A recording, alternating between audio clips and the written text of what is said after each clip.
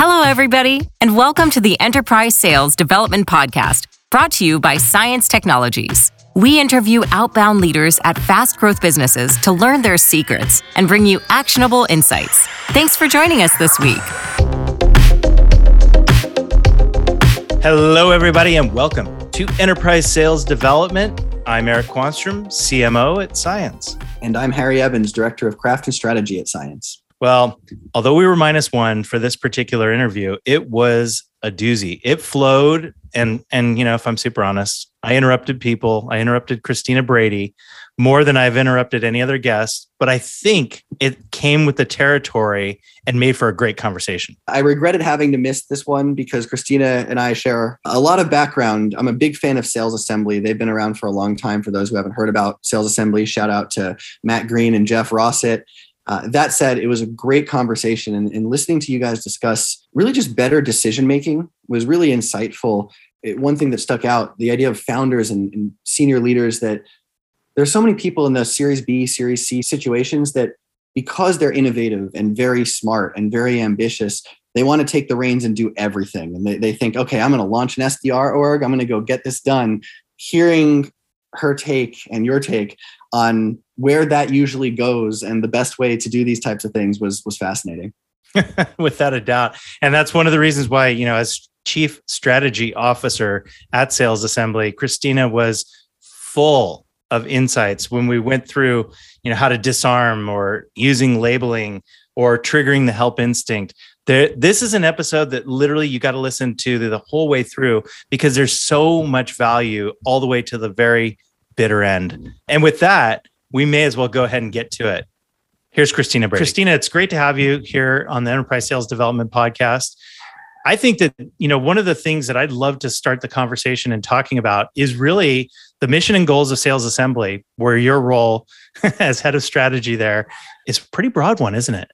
It is. It's broad because the strategy for tech companies is broad, right? It's like, and especially, doing what I do, I don't just have to think through strategy and product and delivery and curriculum and quality for the content events for one company. I have to think about how it is going to be absorbed and utilized throughout multiple at various stages of scaling. And so, I feel that my positions prior to this have set me up for the most part for success, 50% because I've done a lot of things really right. And I'm double tapping on those, and 50% because I've messed up a lot of things. And I'm also double tapping on those to say, okay, I did this. It was bad.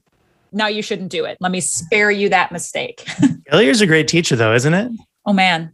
It's once you take the fear of the impact out of it. Like, people are afraid to fail, not because they want to be wrong, but because what does this mean for my life and my livelihood and my brand and my ability to move on? So I think failure to me is actually a cultural thing. Like, you have to build a culture where failure is okay.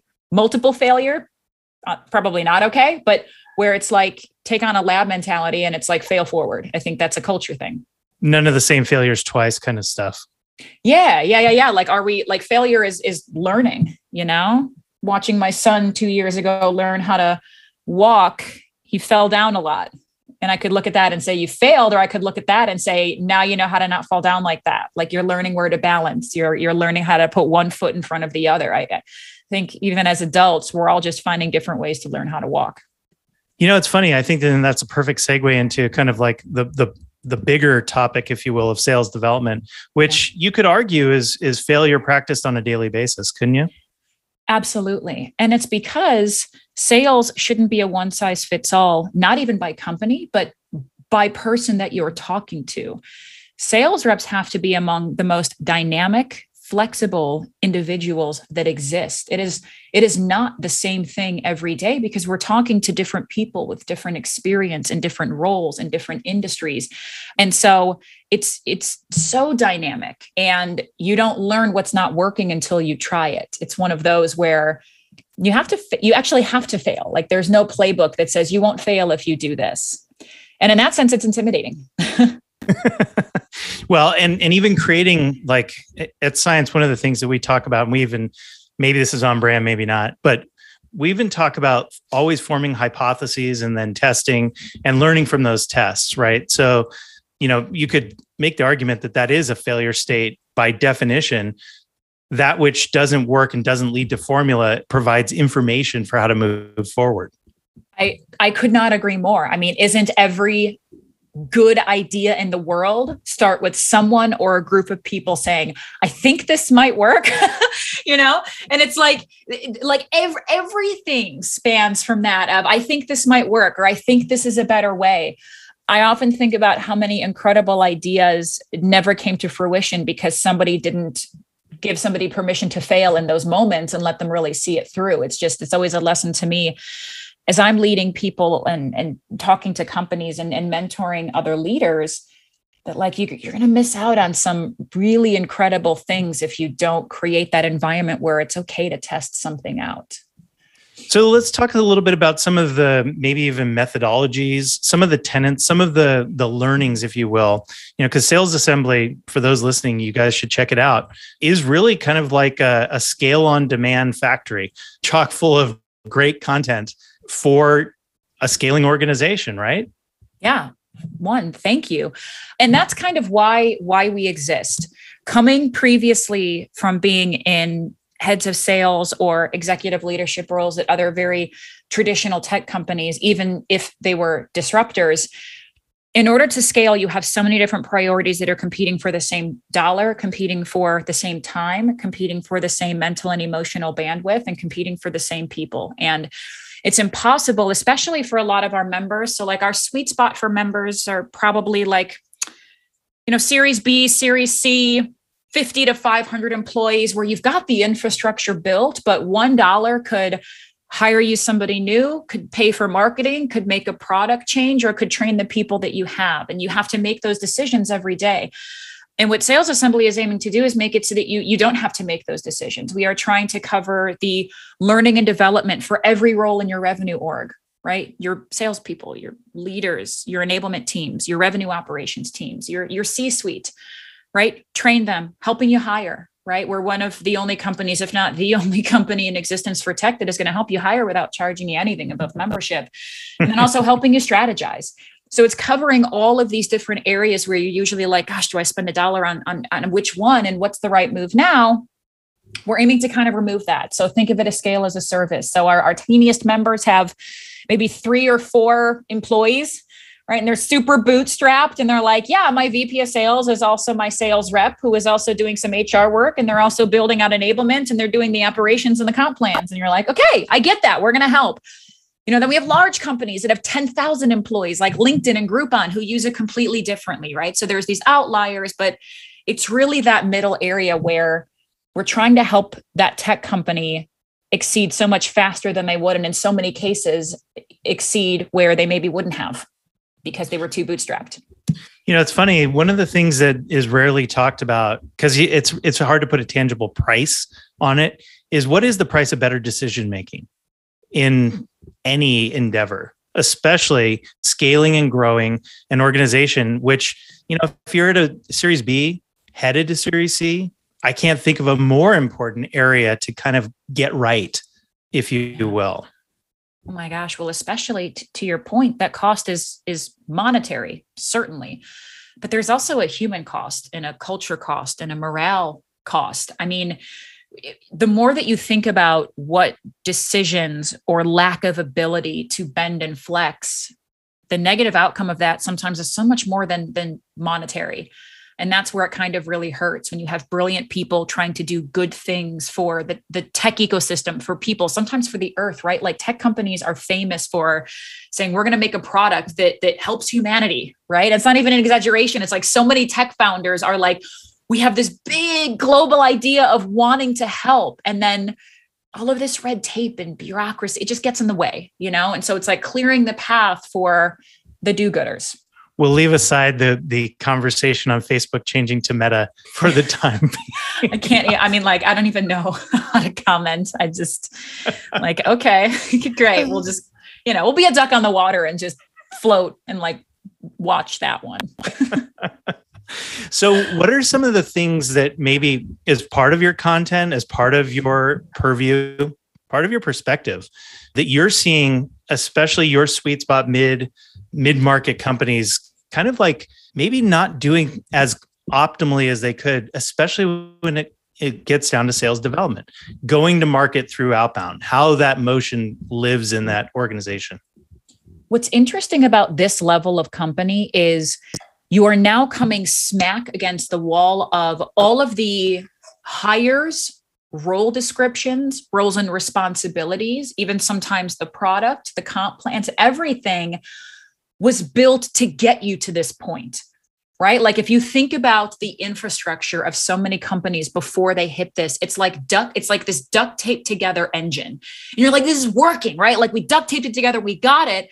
And a lot of our members are now struggling with the fact that that's starting to fall down and break apart. And how do we move into building scalable, long-term efficient processes without making our employees, our product, and our customer collateral damage? And that's where the struggle is. And it shows up in all different areas. Maybe a company initially outlined too small of or the wrong ICP. Maybe they hired people into roles that they thought were going to scale and now they're not. Maybe they hired leadership that is too green and doesn't know how to scale a company properly. And they're trying to figure out how they can get these managers training while they're trying to scale. Maybe they tried to open other offices and didn't have the infrastructure needed. And now those are crumbling and you have to determine, do we fold an office or do we keep it going? So it's like, you're at that point where you're like, the machine that we built that also we're also proud of, right? What's so hard to shift is when you build this thing, even if it's made out of, popsicle sticks and duct tape, you're like, I'm so proud of this. And then you have to kind of call your kids ugly and break it down and rebuild it. And that's also emotionally painful, is to take the things that you spent years sweating, bleeding over and go, okay, if we're going to scale this company, we have to do it all over again. And we're in this weird intermix of everybody just kind of coming up against that and trying to figure out what's the best, least painful way to do it. So I have conversations with companies at this stage of scaling every single day, and rarely are two alike. It's exciting for me, but it also goes to show that there's a lot of nuance here in terms of how companies scale. There really is no playbook that you can buy. That's really interesting. In fact, two phrases immediately pop into mind. The first of which I imagine you hear around your virtual halls all day long is, what got you here won't get you there. Yeah. And the second thing, kind of riffing on what you just shared, is that the hard thing about hard things is that they're hard things. Right. Like literally, when you have people that have won, that have gotten you to this point, that have, startups especially, right? Like they didn't exist at some point in time. Here now is something successful in gaining product market traction, if not fit. And yet it's pretty easy to see where people get left behind. They top out, they ceiling. And I think the sales development teams and roles are probably like very, very rich soil where a lot of this is happening, isn't it? Absolutely. What's incredible that I see and hear a lot, I heard it earlier this week, was a CRO at a company that was talking about how difficult it is right now to get the right people hired in roles and to move the entire company in the same direction. And they said, what's so tough about this is the product is good. Like the product is good. We just can't get it together. Like we can't get the company and the infrastructure together to deliver this product, right? So that's one element. And then the other element is talent is going to be the thing that comes first, because your buyer is going to come across your human equity talent before they come across your product in most instances. And I was talking to a founder the other day, one of our members, who said, I'm looking to hire a BDR team because my account executive, he's amazing. And like, he's not good at cold calling. He's not good at setting meetings, but if I can get somebody to talk to him, then they're going to buy all day, right? He's a closer, right? And I said, okay. And he's like, so I'm going to hire, 4 or 5 BDRs to feed this guy leads. And I said, I have a couple suggestions for you.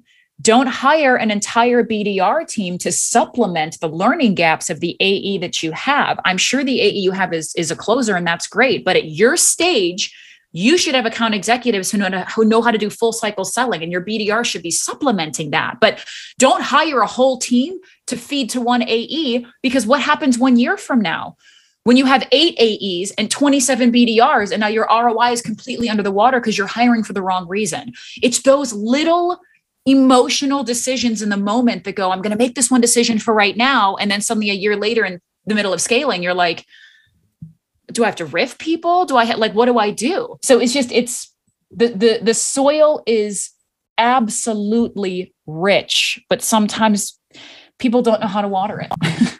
Well, and in that case too, that CRO may not even be familiar with thinking about ratios, thinking about pipeline coverage, thinking about they're just not at that point yet in the company's life cycle or sophistication curve to understand, what they're looking for. And it sounded very much like the human side, the emotional side was making the decisions of, I got to appease the one player that I do have right at the time.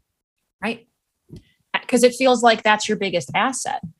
And we are so focused on closing early on, right? It's like we want to capture as much of the market as we possibly can for proof of concept, for brand recognition, so we can go out and get some bigger fish so that sales reps want to work here. Like right now, don't even get me started on the hiring landscape.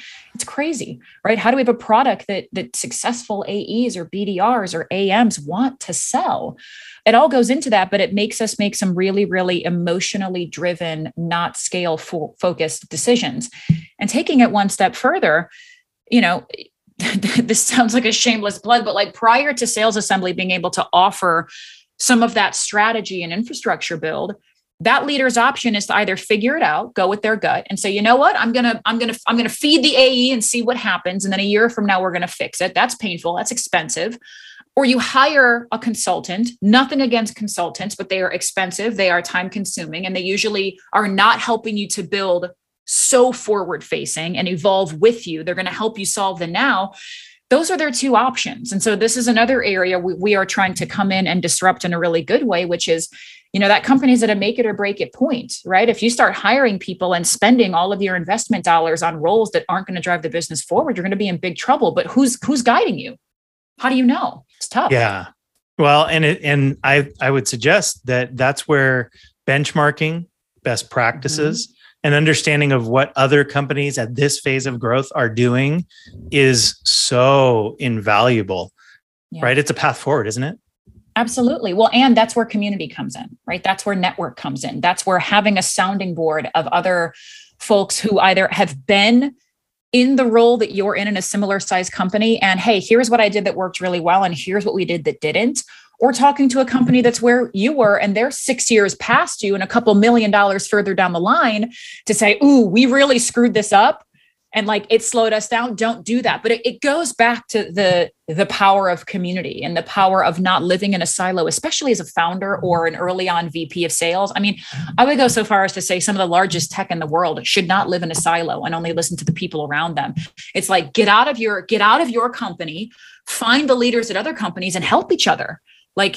There's no reason not to do that, but the barrier to entry there of how do I go find people has always been a little bit more difficult.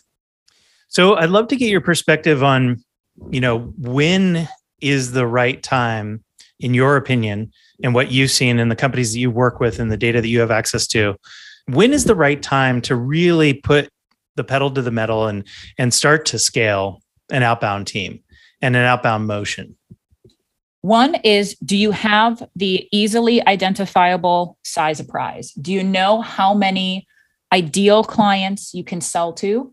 Have you segmented it by territory? And do you know your average time of sale, right? So it's to me, it's always the opportunity will lead into the growth.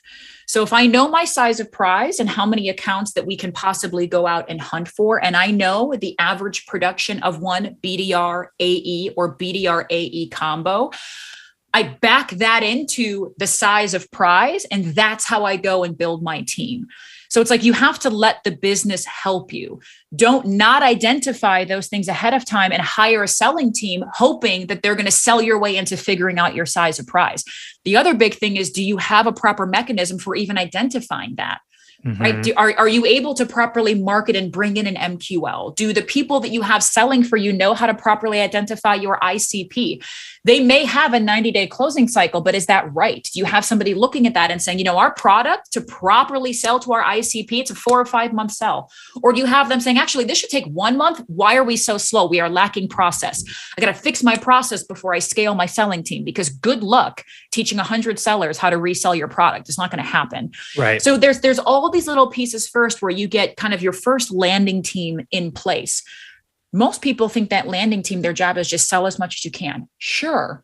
But their team, that's to build the foundation, right? I want to glean as much data as I possibly can from that landing team so that I know how, where, and when to scale my business. I know how to cut my territories.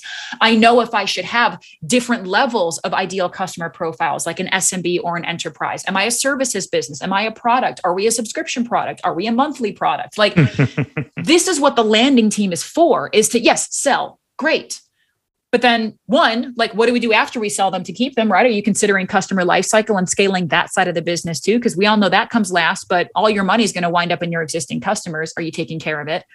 So it's a lot of words for saying, to get to that point in time, you have to make data-driven decisions. Yeah. And can you sprinkle a little bit of excitement and risk on top of that? Yeah, go nuts, right? Go nuts with a little bit of whipped cream and sprinkles of some risk, and be like, you know what, we're gonna do something crazy. Like, do a little crazy things, but make decisions based on data from what you're seeing happen before you just build and scale. And then later realize that was too soon. We have the wrong people. We're selling the wrong product to the wrong customers. You don't want to get there. And you and I both know people get there. They get there. It's funny. A lot of times at Cience, we're helping companies all throughout the spectrum. And a lot of them that are on the early end, the bleeding edge, if you will, of the curve of figuring out their product market fit journey. One of the things that we kind of advise our own sales team is to help them understand that, appointments will be the outcome that we're all looking for. And that's the connective tissue and frankly, why you're hiring us. But really close second is your market learnings. Really close second are these hypotheses, and to steal your exact words, because it's a core value here. Data-driven decision making is everything. It's learning about a market that, I'll be honest, as a marketer or as a CMO, there's a lot of go-to-market activities that really don't teach you that much about anything, and that you could waste a lot of money without learning a damn thing. And you can waste a lot of money if you're also egotistical about it. Like, you have to be willing to make a hypothesis and be wrong. And that's, I think, the other area where a lot of times ego takes over. Like, it's painful to be wrong. It's painful to fall in love with an idea and then look at the data and go, and like that happens too. And it's like, that's also where, like, being entrepreneurial and being at this stage of growth is so unbelievably humbling, because there are brilliant people. None of us know everything, Right. So it's dropping the ego a little bit too. Well, I mean, I actually think that it's kind of funny, right? Like, Challenger built an entire book and or community around this idea of a commercial insight, which is essentially the things that you're doing that aren't in your own best interest, right? Isn't it? Like, yeah. It's funny you mentioned that. Challenger is actually one of the members of Sales Assembly, and they did a session for us, and they were just talking about these data and trends. And to your exact point, what they focus on a lot is, here's the perception, right? Here's what everybody thinks. And they think that because it's comfortable. They think that because they're in their echo chamber. But if you look at the data, that's actually a bad thing. Like, here's an example of this. And actually, it wasn't Challenger. It was Todd Capone, author of The Transparency Sale. And I remember that every sales methodology that I've been classically trained in, Covey, Sandler, Challenger, MedPick, right? I've taken all of them because, one, I need to, and two, I'm curious like that. Every single one of them teaches you this idea of, if people see value, they'll buy. Yeah. That's not inherently wrong, but it's also inflexible, because the sub bullet of that is talk about price at the end, right? Like, once they're in love and they can't possibly say no, then you hit them with how much it costs. Right. And one thing and everybody does that, right? Everybody is like, when on the first call, you're like, well, how much is it? And they're like, well, before we get to that, talk to me about your pain, right? And everyone's like, Jesus. What Todd talks about is, he's like, everybody thinks the right thing to do is manipulate your buyer into falling in love with the product and being so overwhelmed with their own pain so that the price doesn't matter. And Todd is like, look at the data. That doesn't actually work. Like that will work sometimes, but being openly transparent and grounded in how much of their budget it's going to take is going to build trust. And ultimately, look at the data. You will close more deals by being transparent. And every time he talks about it, people are like, what? It's so uncomfortable to think about that because we've all been trained. No, never do that. And Todd is like, but look at the data, right? It's like we have to be willing to put down the preconceived notion and say, there's something interesting here that we should probably lean into and maybe paradigm shift a little bit. Well, I think one of the things that Todd might be onto is the fact that if you took away kind of like the B2B glasses and put back on the B2C glasses, you'd recognize that every purchase that every human being that walks the planet in, let's just call it at least first world countries, there's a price tag. Like we don't go to the corner market and haggle for really anything that I'm aware of, especially here in America, it's a very consumer-led society where price is kind of in the lead. Now, I don't know that I'm convinced that pricing out front, I always say to team members, price is a weapon. Yeah. And it's like a sword that is really heavy and really cumbersome. You ever held like one of those really heavy swords? Okay. Funny thing, I actually have. Dude would not think I would have said yes, but yeah. Like one of the thoughts that occurs to you when you hold like a really heavy weapon is like, I could really F myself. I could really cut myself. Yeah. Not only could I cut other people like as a weapon, but I could really do some damage to me. This is very dangerous. Yeah. Price is the exact same in my opinion, because if you don't know how you're using it, if you don't know when you're bringing it up, if you don't know, like, for instance, that I'm using it to create transparency and trust, then, oh boy, like you're in deep water without kind of like a paddle or a float. Oh my God. Well, and if we think about the persona that is having to make that decision, probably more often than everybody else are BDRs, right? They're at the very front of the funnel where there is no trust, there's no value, there's no relationship. None of it. And you're just a vendor. You're actually just somebody annoying me, called me, and I happen to answer my email. And now you have all of the burden of having to make me want to spend my most precious non-renewable asset, which is my time. You're right. Emailing me about my time and then my money. Woo! That is a hot two things to come at a stranger and ask them for, right? And so BDRs, yeah. So BDRs are the ones who are having to make that determination. And I think so often they're not given the guidance they need to your point, use things like price in the right way to garner trust, because BDRs lose trust when someone says, yeah, I want to spend more time, but how much is it? And they're like, oh, you'll go after that. Go over that. Well, now I go, okay, I don't trust you. And if they call someone and they go, hey, I have a product for $10,000. Do you want it? That person's like, what? So they also have to find the right way to massage that. And I don't know in your experience, but I don't see a lot of BDRs getting taught to critically think about when to present items like that. Well, and the other thing that I think is missing in that conversation is that is a leading objection. If you don't think about any objection before you have a conversation, like the absolute worst time to be thinking about how to handle an objection is in the moment. Right. So yes. Like, the onus there isn't on, in my opinion, the poor BDR. It's on their teaching and training and understanding where you're entering a conversation from. At the beginning, at the middle. Like, I think it's well worth a lot of time, and price is part of this, thinking about of the people that I'm calling on, of the personas that I'm going to be spending my day connecting with, where are they entering this conversation? Where should I enter this conversation? If I'm calling about a product or service, have they ever bought it before? Oh, that's a novel concept, right? Like, if so, ergo, like, we've got a much different conversation than if not. What that does, healthy thinking wise, is basically enables teams to go in and really have a conversation that meets the buyer or would-be buyer where they're at.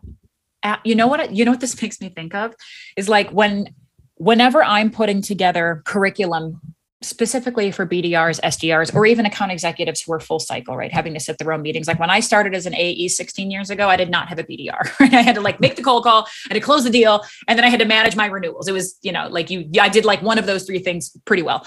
But I think about That's honesty right there. Yeah. I mean, like, right. I think about when I'm walking down the street and there's somebody standing there with a clipboard. And I know immediately when I see them, I get this feeling in the pit of my stomach and I go, oh God, they're probably out here for like a really good cause and something that I believe in. But one, I don't want to have this conversation right now. I'm trying to go somewhere. I have a little bit of stranger danger and I'm an introvert, so I don't want to talk to you. And I immediately think about just like how much I don't want you to approach me, to the point where like I would rather run into traffic than cross your path and have you go, excuse me, miss, like, are you interested in helping homeless pets? And I'm like, yes, but not with you. Right. So it's like this moment where I'm like, I believe in your cause, but I would honestly rather get hit by a bus than walk past you and have to do this exchange. And I think about that and I go, somebody like me, it's how we make our buyer feel when we cold outreach them and hit them really hard with our product. But that's what BDRs have to do. So anytime I put together curriculum, I'm like, what would make that interaction for me maybe not make me want to buy, right? Because BDR, your job isn't to make them want to buy.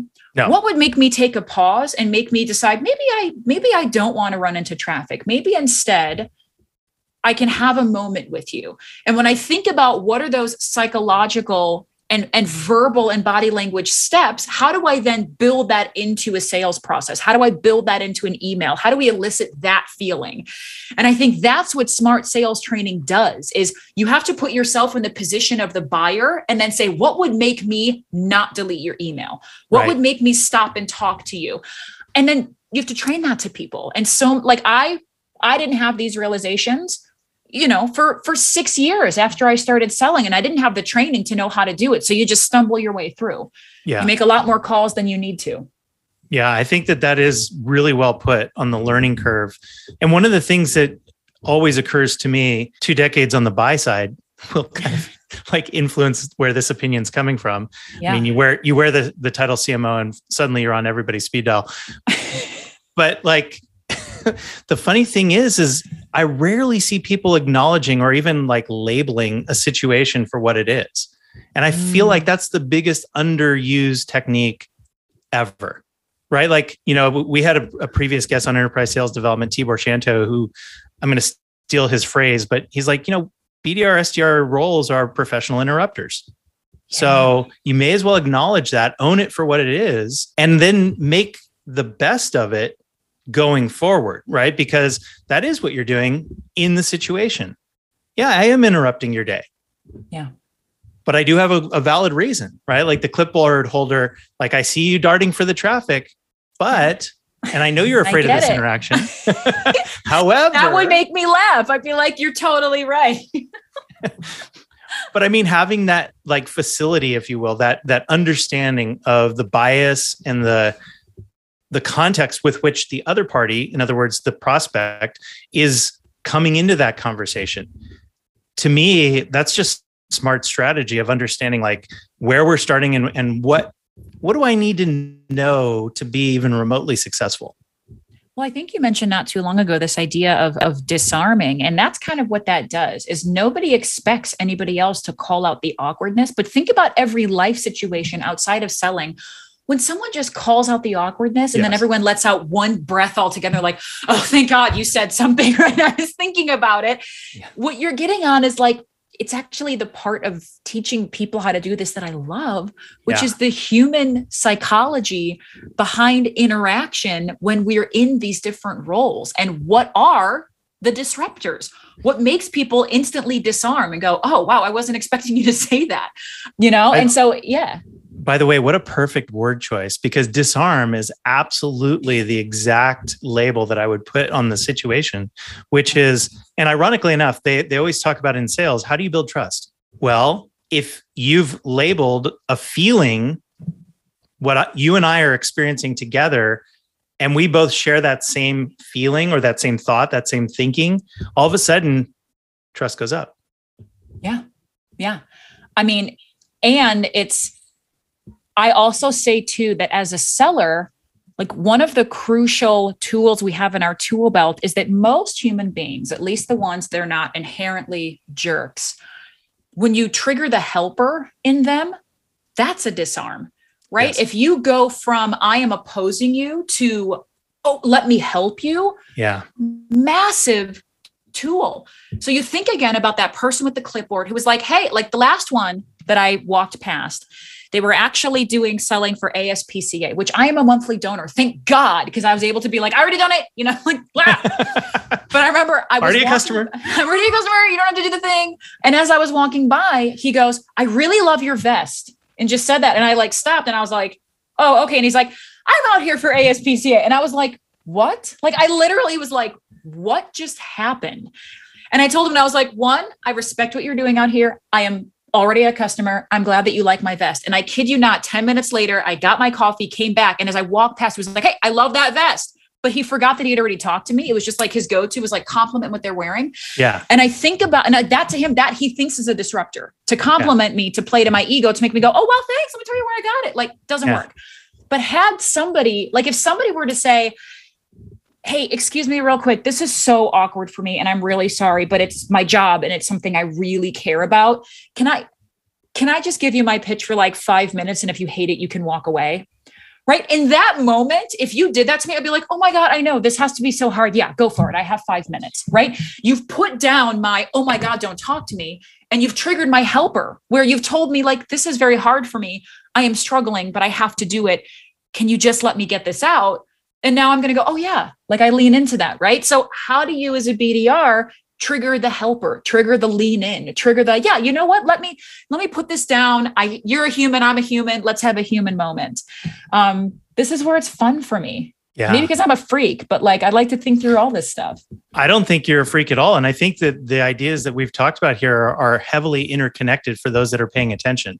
So, forming a hypothesis that can go to any kind of playbook or any kind of interaction that does trigger the help instinct to find the right person to make a sale to, the right like circumstance or need or objective that you may have in your organization is arguably the highest and best use of any BDR's time. Hands down. I mean, you make another point that we didn't even touch on, which is oftentimes the person you're talking to is not the person that you need to. And it's like, now I'm going from seller to friend builder. Now I'm going from, this is a person who I can get on my side to get like, I can actually not have to do this awkward thing because I have somebody on the inside. Right. So it's also, as a BDR, you're looking out for your champions all the time. And it's not a waste of time to get someone on the phone who's not the decision maker, because half the time when I had to make my own deals, it was because I got somebody on board who didn't have the pressure of being the buyer, but that I was able to just talk to and be a human with and like make them laugh and like things like that. And then all of a sudden they're like, let me introduce you to so-and-so. They're great. And then I go, oh, now it's a warm lead. Right. And I wasn't talking to the right person and I didn't give up. Well, and the other thing that you've got on your side there, and I think that all folks listening to this podcast, when you're actualizing any of these techniques in the real world, the thing you have on your side is that there isn't ever the expectation on behalf of prospects that my company, my org chart, my inner workings, my priorities, what keeps me up at night. Like, you don't know any of that, and no one expects that you would. Right. You know what I mean? Like, yeah. Like, well, what you're talking about, I'm actually glad that you're clarifying this, because I often hear those who are leading and facilitating, who are often in a buyer seat, talk a lot about how if you're a BDR, you have to show me that you can provide immediate value.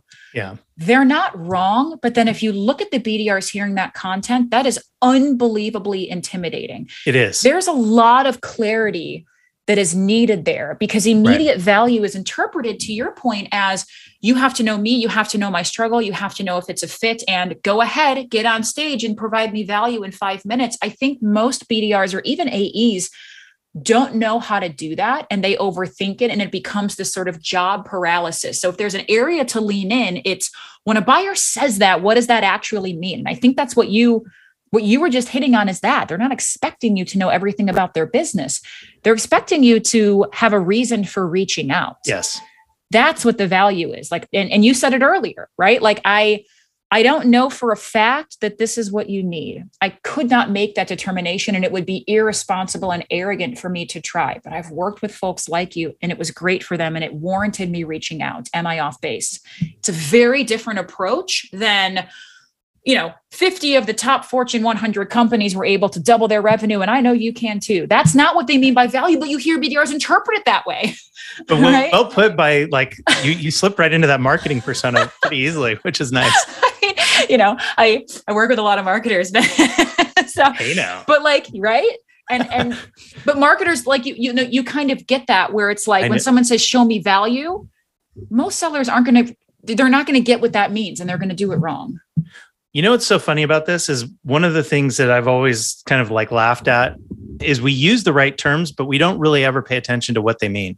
Yes. And what you just said, couldn't agree with that more. We use the word sequence, and yet nobody ever takes a deep step back or step up and says, well, what does that really mean?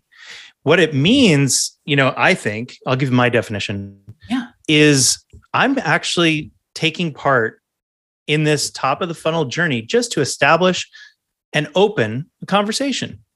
Yeah. So some of the things that are really important to me are interest, curiosity, right? Having you at least hear and become aware and familiar with my brand or service or what I am representing. And I think that the give and take there is, like you just said, not having too much pressure on myself where I don't even remember this in my entire career where a one call close ever happened. And so given that nobody's getting married on the first date, let's actually sequence these events, because every sales cycle is just, again, there's another word, cycle, implying that it doesn't just happen all at once in one fell swoop with one interaction. As such, how do we plan kind of the rhythm and the cadencing of that sequence so that everyone can play their role?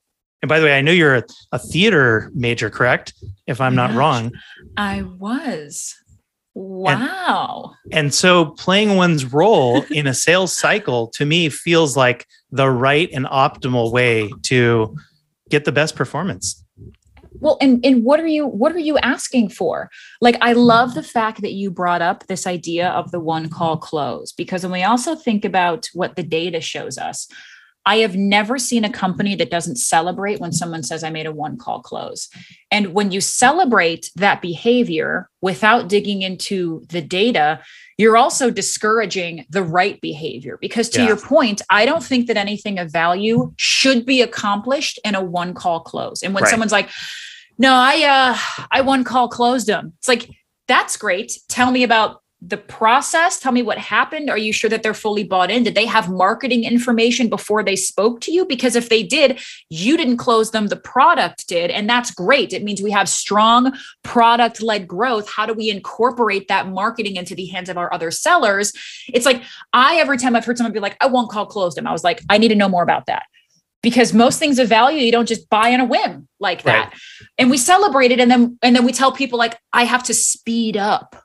And it's you don't have to speed up. You have to do the right process. And every stage of your sales process should have an end in mind.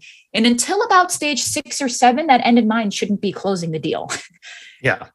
Well, I would also say that if you're a PLG company, you probably shouldn't have an SDR BDR team, just that simple. Yeah. Yeah. Absolutely. Absolutely. Let your product sell at that point, If you can one call close, you don't need an SDR. That's right. Yeah. So, I think that this is knowing one's own sales cycle, again, back to the wording, and what's appropriate at the time. So that, again, you can test, you can fail, you can roll hypotheses out and learn from the market and what the market will tell you in the form of each one of the personas you reach out to and what are their reactions? What are their objections? What are the things that they're telling you? Oftentimes it's better to get negative information. Oh, I can't do a deal with you because of X. Oh, I can't buy your product because I've already got this product. Oh, I can't do that. Oh, I'm not interested. Oh, this isn't relevant for me, right? Those kinds of learnings are huge. Oh my God. And you know who has all of them? If you have BDRs, they do. There is so much market data and analysis that you could use to improve and scale your company faster by using your SDR BDR team as a hive mind of data collection, because that's what they are. They're hearing everything you need to know about doing what you do better every single day. And if you don't have a system to collect that, why are you handicapping yourself? I don't hear a lot of people using an SDR, BDR like that either, where they're your ear to the ground more than anybody. What an asset. Well, I would actually this is kind of lame that I'm going to say it this way, but I'd lay a lot of the blame there on marketing departments. On, you can say it, I can't. Yeah, my peers, my brethren, other CMOs, like if they don't see or are involved with kind of like the SDR team, the sales development arm of their business, to get these market insights, right? Like if that's somehow rolling up to sales and completely divorced from what you're paying attention to, then man, I don't know, you're missing like oodles of super information that a lot of people would pay for, candidly. Like how many companies pay six figures, and that's probably under anticipating it, right? For market research. Yes. Right? Like there's hundreds of thousands of dollars that companies who could be using that to scale in better ways to get the market research to guide them.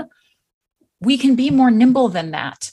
Yeah. And that's the disruption that we look for, is like your people rarely serve one purpose at this level of growth, right? Like a BDR is not just a BDR. Like they may be focused on their day to day, but how you leverage that role to get a positive ROI outside of a front end seller, like the opportunity is there if you know how to seize it. Boy, isn't it ever. I feel like I could go on for hours here, but I'd be doing myself a disservice to the listeners if we didn't kind of like round third and head for home. Christina, tell the listeners where they can interact with you, find out more about Sales Assembly, whatever you care to share. Yeah, I am on LinkedIn, which I think that's like probably what everybody says first, right? They're like, you can find me on LinkedIn. Christina Brady, I am on LinkedIn. My email is christina@salesassembly.com. These kinds of conversations, working with companies and executives and leaders to help them scale smarter, that's exactly not only what I do every day, but I do it because it makes me want to get out of bed in the morning. So please reach out. I am here, happy to tell anybody all they need to know about Sales Assembly. If you know nothing else, we're a membership-based company. For one membership fee, you get unlimited access to everything that we offer. No upsells, no nothing. And it's for every employee in your organization. So come on, come join us if that's interesting. I love that. That's great. And I would encourage everyone to do so, especially those that fit into kind of like the sweet spot of Sales Assembly. So companies that are right in that Series B, Series C range, tech companies that are scaling and frankly don't want to stub their toes like we talked about throughout the episode. There is advice and there is thought leadership and there are insights to be had. So take advantage of Christina in the way that we have today. Thanks again. Thanks, Eric. Anytime. Thank you for having me. This has been wonderful.